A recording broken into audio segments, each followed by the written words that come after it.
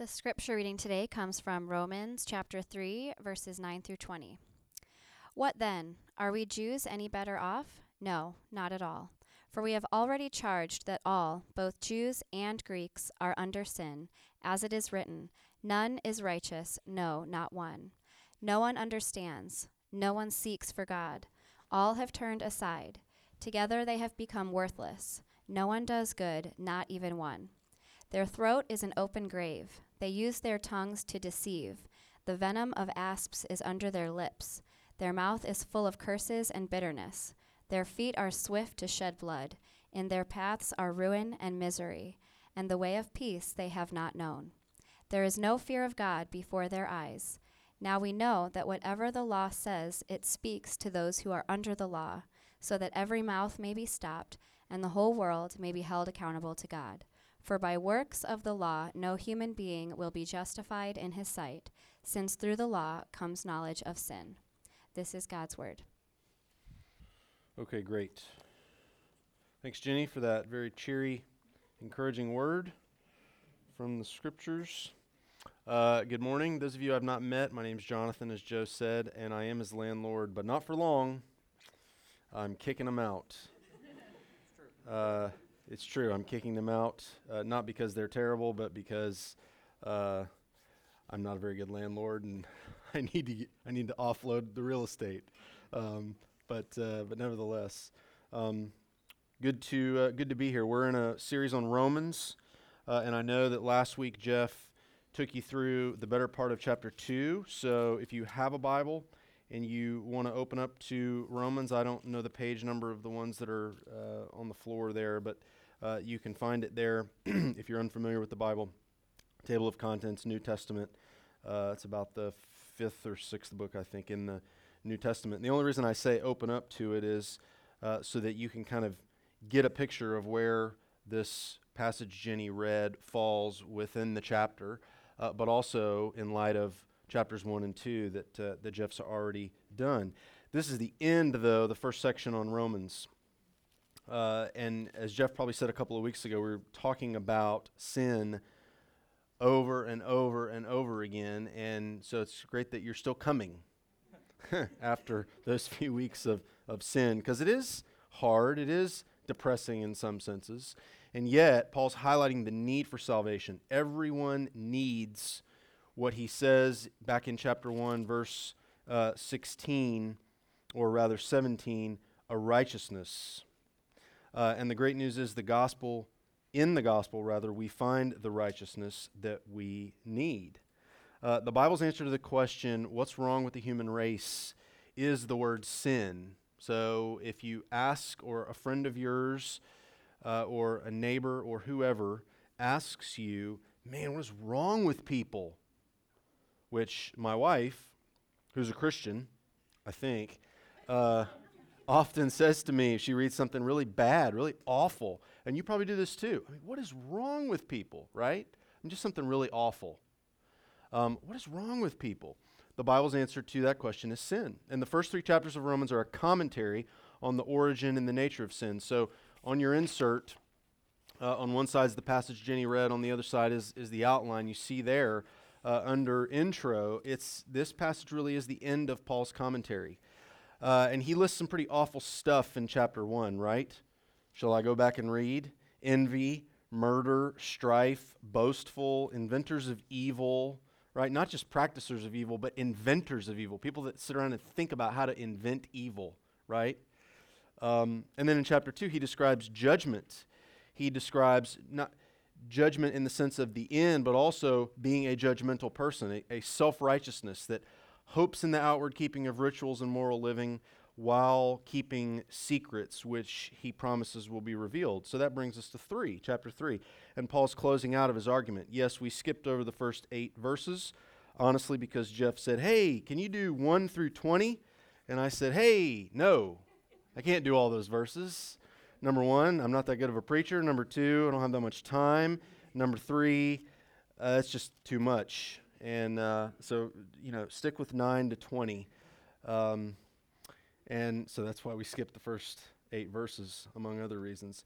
But he has some pretty radical things to say here, and you'll see under the outline how we're going to walk through this. Number one, that is, all are under sin. He seems to put everyone on equal footing, and why is that important? What are the implications of that? How does that challenge us? Number two, he's arguing sin is relational before it's anything else. Sin is really the sense of everyone is going their own way, right?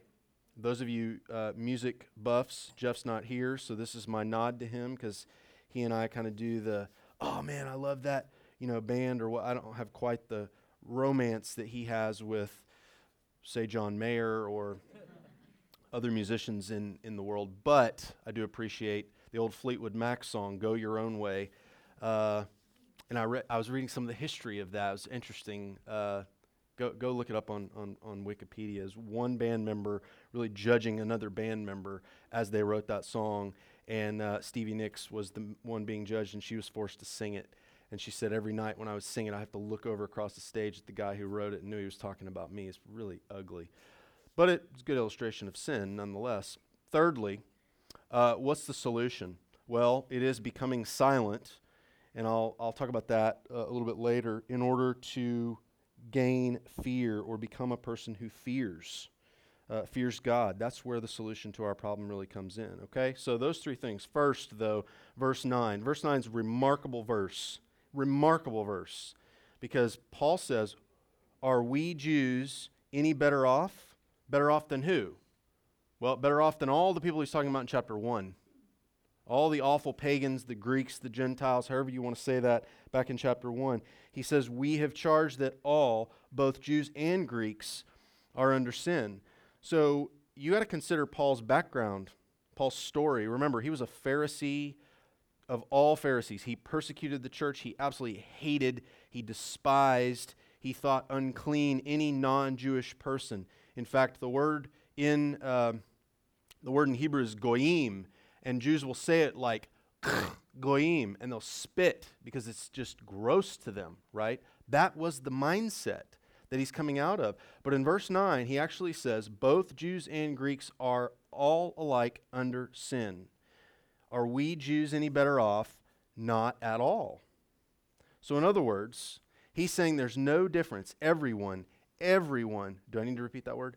Everyone, moral and immoral, religious and secular, no matter who you are, whether you've lived a life of compassion and service to the poor, so think somebody like Mother Teresa, or whether you've lived a life of exploiting people, taking advantage of them, murdered, amassed wealth on the backs of slaves, think Saddam Hussein, okay? He says, no matter your Mother Teresa or your Saddam Hussein, we're all under sin, okay? We're all condemned. We're all lost. Keep reading into verse 10. None is righteous, no, not one. No one understands. No one does good, not even one. Oh my gosh. Paul, seriously? This is awful. It's depressing. Makes you want to close the Bible and just hang it up. Well, at least it does me. You mean, Paul lists some pretty bad, deviant sexual sins back in chapter 1, and in contrast, there's Paul, right? Now listen, there have been few people in human history who've taken obedience to the law more seriously than this guy, okay? And he's saying, am I any better off than these people back here in chapter 1? I mean, go back and read about what he's describing in chapter 1. It was not pretty.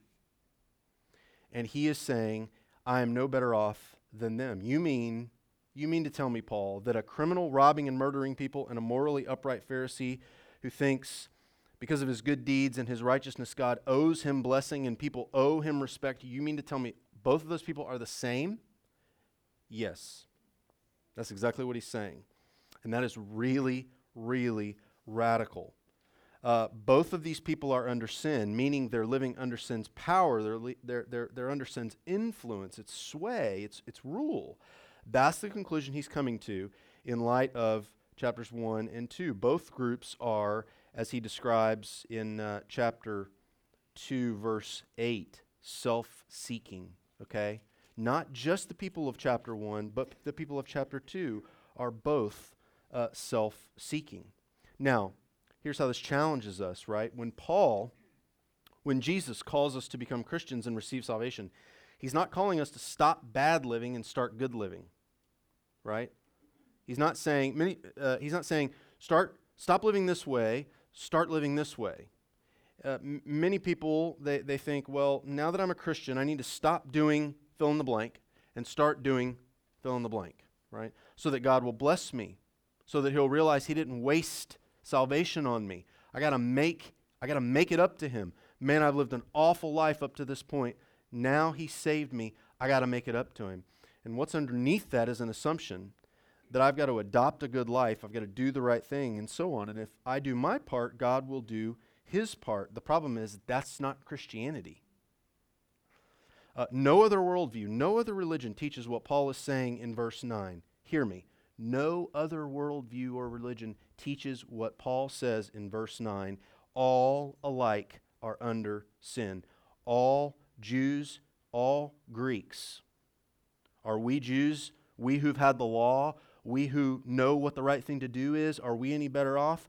No, not at all. The Pharisee who's kept the 10 Commandments, the murdering lunatic are equal. He says both need righteousness.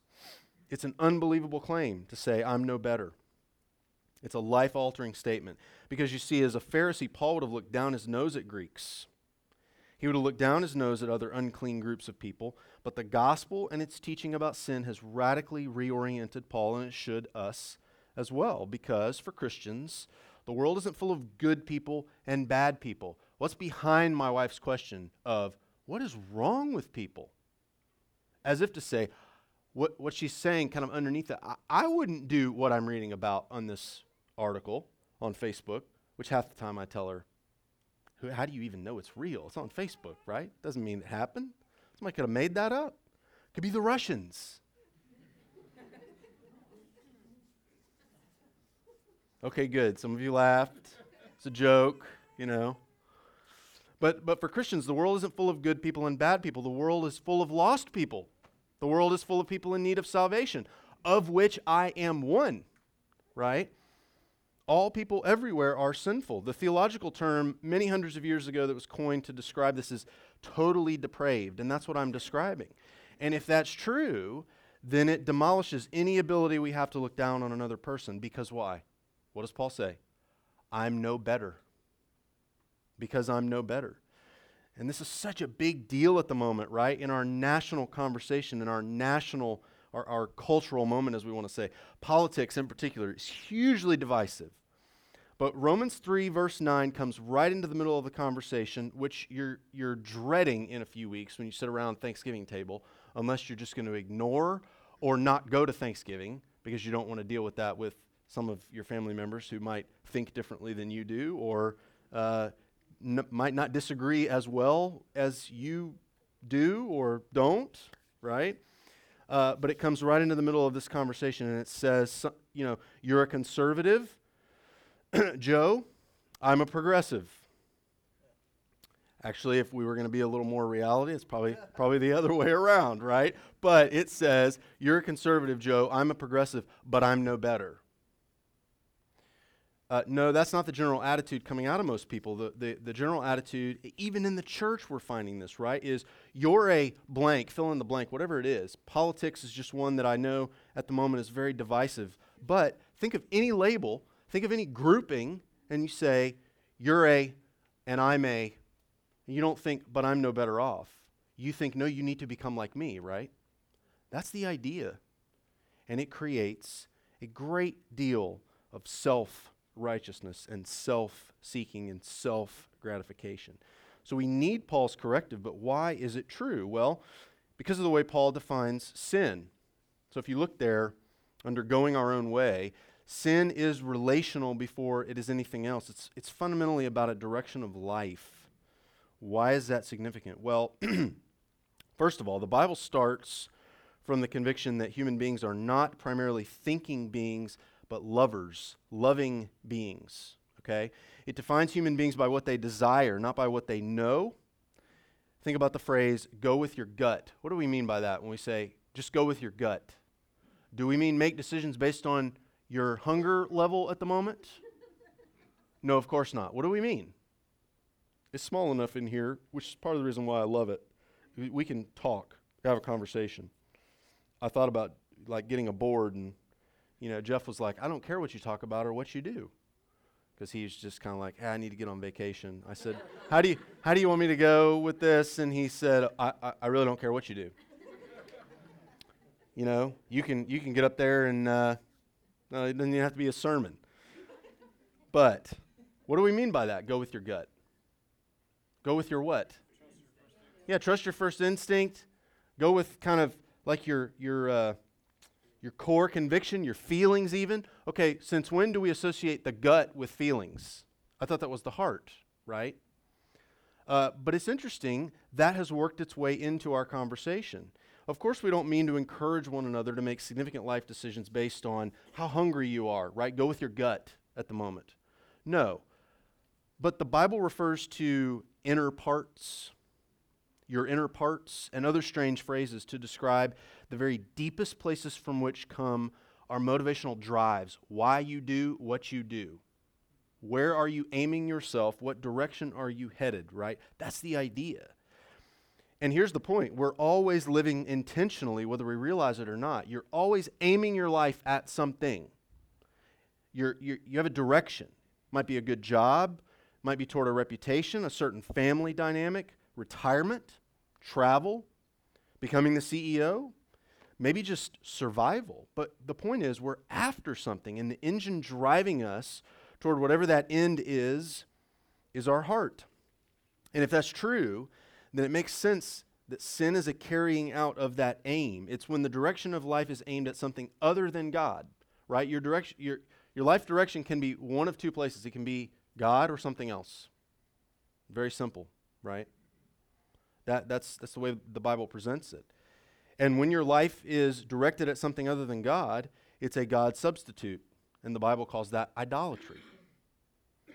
So sin is not so much a matter of whether you're doing good things or bad things. Sin is mainly a matter of what you're doing for.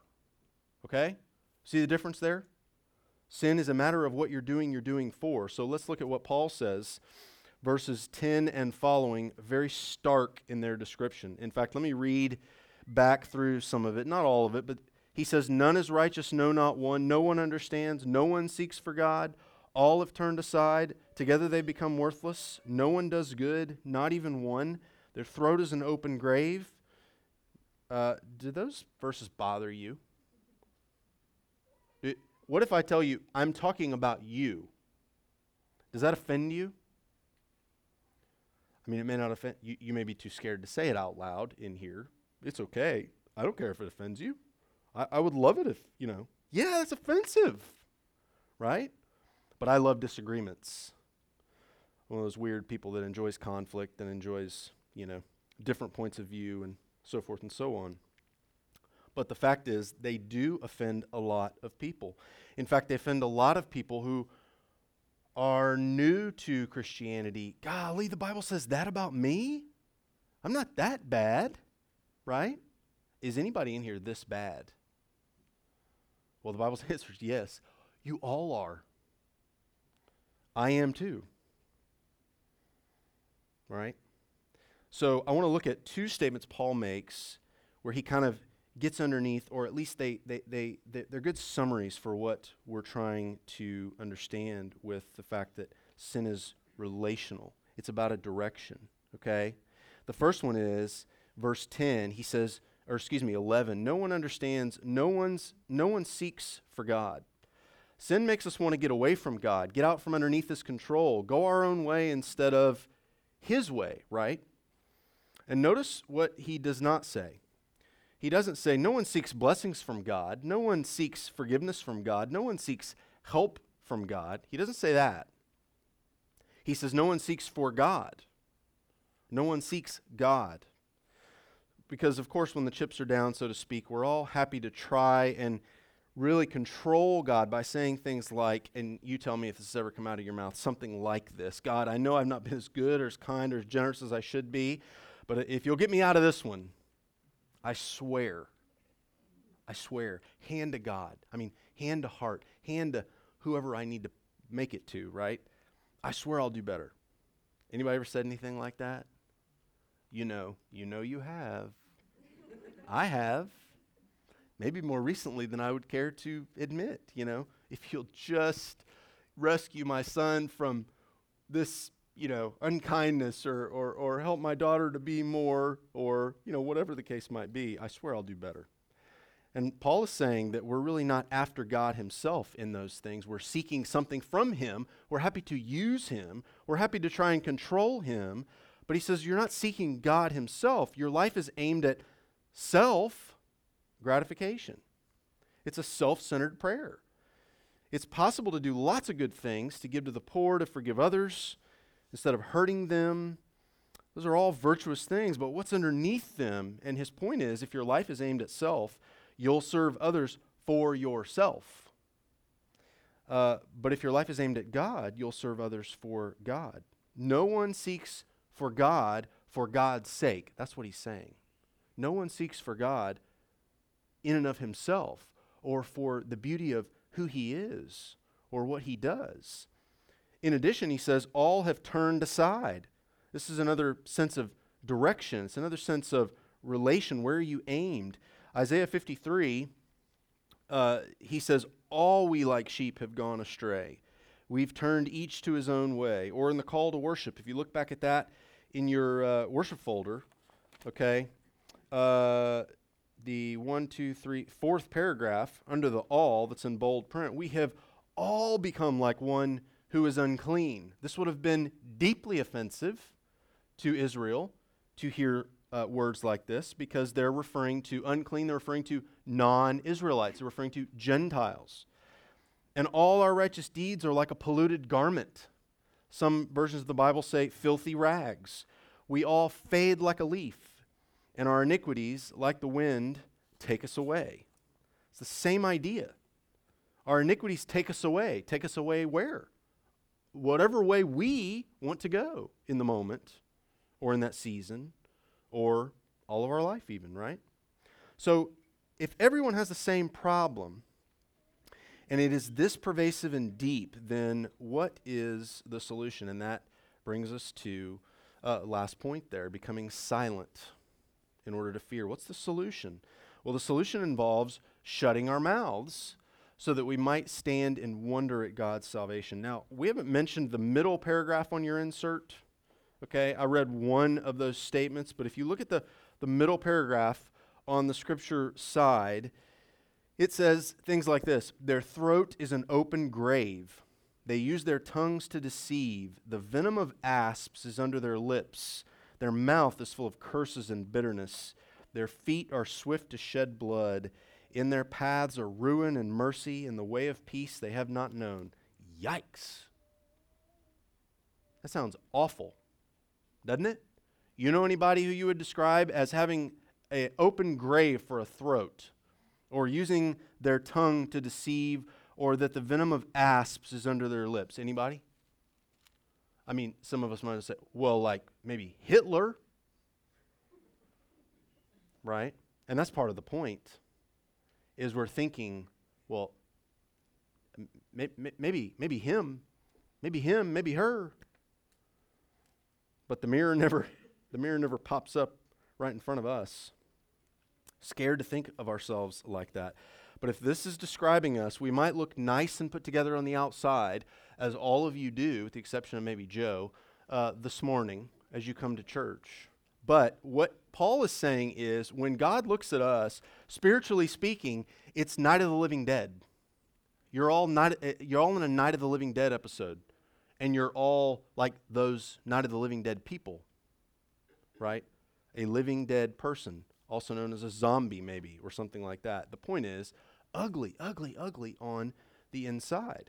So I hope you're beginning to see how talking this starkly about sin for several weeks in a row should cause a longing to emerge. It should cause a need for, what is our hope? What in the world hope do I have? How in the world can I be healed? This is really, really, really bad news, and that's Paul's point. Unless you appreciate the depravity of your own heart, you won't grasp the miracle of salvation in Jesus. This passage gives us 2 hints at our solution. The first is in verse 19. So if you look there, Paul says, now we know that whatever the law says, it speaks to those who are under the law so that every mouth may be stopped. See, in verse 21, which we'll get to next week, Paul begins to open up salvation. He begins to say, this is how you can receive salvation from Jesus. But in order to do that, you first have to what? Shut up. Spiritually speaking. In case you think I was telling anybody in here to literally shut up. I mean spiritually speaking. To stop saying to God, I know I messed up. I'm sorry. I promise I'll do better next time. I see that my motives are bad. I'll work on them. I promise. As long as you're saying, I know I can do, or I know I should be doing, or you're not getting it. The solution won't break through to your heart unless you realize you can't fix yourself. Because even trying makes yourself worse, because all your efforts in the end, if we're honest, are what we call self-salvation projects. We're trying to save ourselves. See, it's so hard to hear and accept we have no righteousness. And Paul is trying to convince us once and for all of that truth. So shutting our mouths means coming to the end of yourself. It means to stop making excuses. After all, the law says you've failed. It's your fault. No one else's. It means repenting for sins, but also it means repenting for good things you've done in the hopes that God would look and say, I accept you, you're good, right? It means not comparing yourself to others, because inevitably their weaknesses become what? Your points of strength, and their points of strength become, their sins, right? I've got to look better than them, so I'll convince myself any way I can that I am. But the law says no, all are under sin. Comparisons are pointless. One theologian puts it this way. He says, because of the gospel, the way to God is wide open. No sin can hold him back, because God has offered justification to the ungodly. Nothing now stands between the sinner and God but the sinner's, quote, good works. So all you need is need. All you must have is nothing. Huh? All you must have is nothing.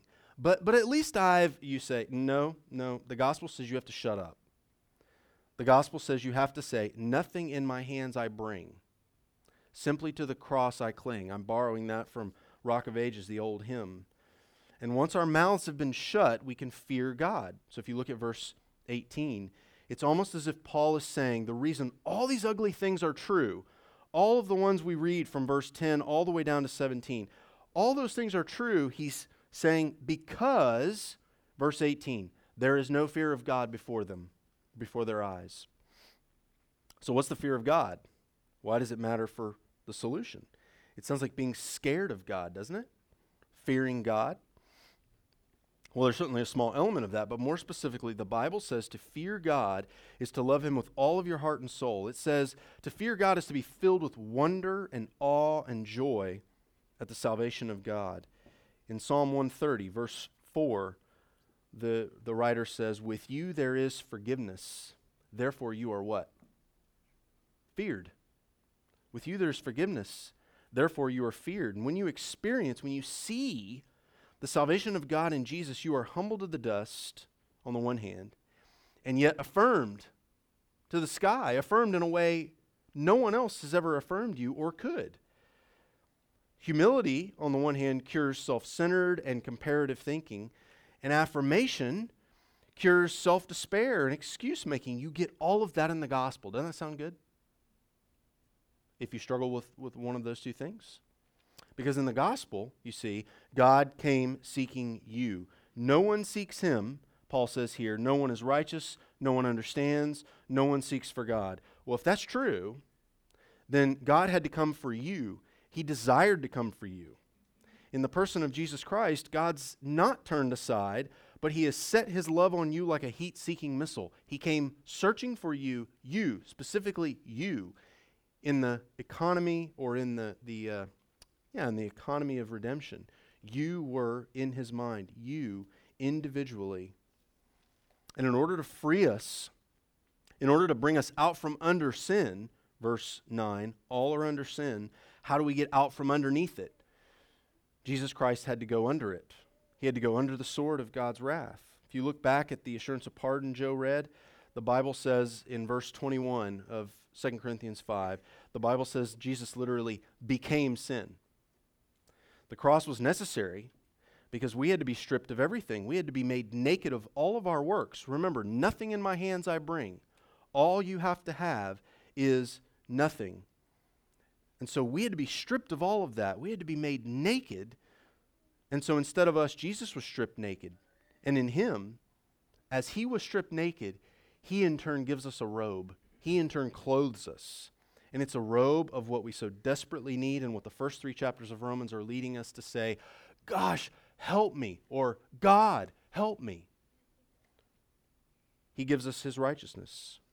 He gives us a robe and clothes us with his righteousness. And when that truth gets a hold of us, it will begin to actually cure us of our sins. It will begin to stop our mouths. It will give us motivation to love and serve God for God's sake with joy and singular purpose of heart. Now, can you imagine a community like that? Imagine a group of people who lived like that. They could change a city. They could change a community. See, Christianity is not a self-help guide. It's a whole new way of life. Because in Christ, we become new creations. That's what Paul says in the assurance of pardon. We become people who are full of fearful joy and wonder. When's the last time you wondered? W-O-N-D-E-R, wondered, right? We think of kids wondering. That's why we take them to Disney World. Wow, you see that? That's what I'm talking about. When's the last time you read the scriptures, you thought of the gospel, wow, did you see that? Did you hear that? Can you imagine that? The gospel says Jesus Christ came seeking me, one whose throat was an open grave? Are you serious? When you begin to wonder like that God so loved that he gave, you'll know this table that we come to now is a high definition picture of that. So let's pray as we come to the table and ask that God would cause us to fear him, that we might be full of joyful awe and wonder at his work to save us in Jesus. Lord Jesus, we do thank you that because of your great love for us, we are now, as Joe said earlier, made your children. We're made your friends. It's not based on anything that we could have or have actually done, but it's based on the sheer goodness and love with which you displayed when you came seeking us, when you came to come after us, because you knew there's no one who seeks you. There's no one righteous. And so you had to be stripped naked in order to clothe us with your righteousness. We pray that that would humble us to the dust, and that in you coming and desiring to come, it would affirm us. It would affirm us in ways we've been longing to be affirmed, maybe our whole life. But now in the gospel, we get affirmed because you came for us. You wanted to come for us, and that it would change us. Now, as we come to take of your body broken and your blood shed, would you feed us, and would you equip us for the mission that lies before us, wherever it is, whatever it is. Come and do that work even now, we pray in Jesus' name. Amen.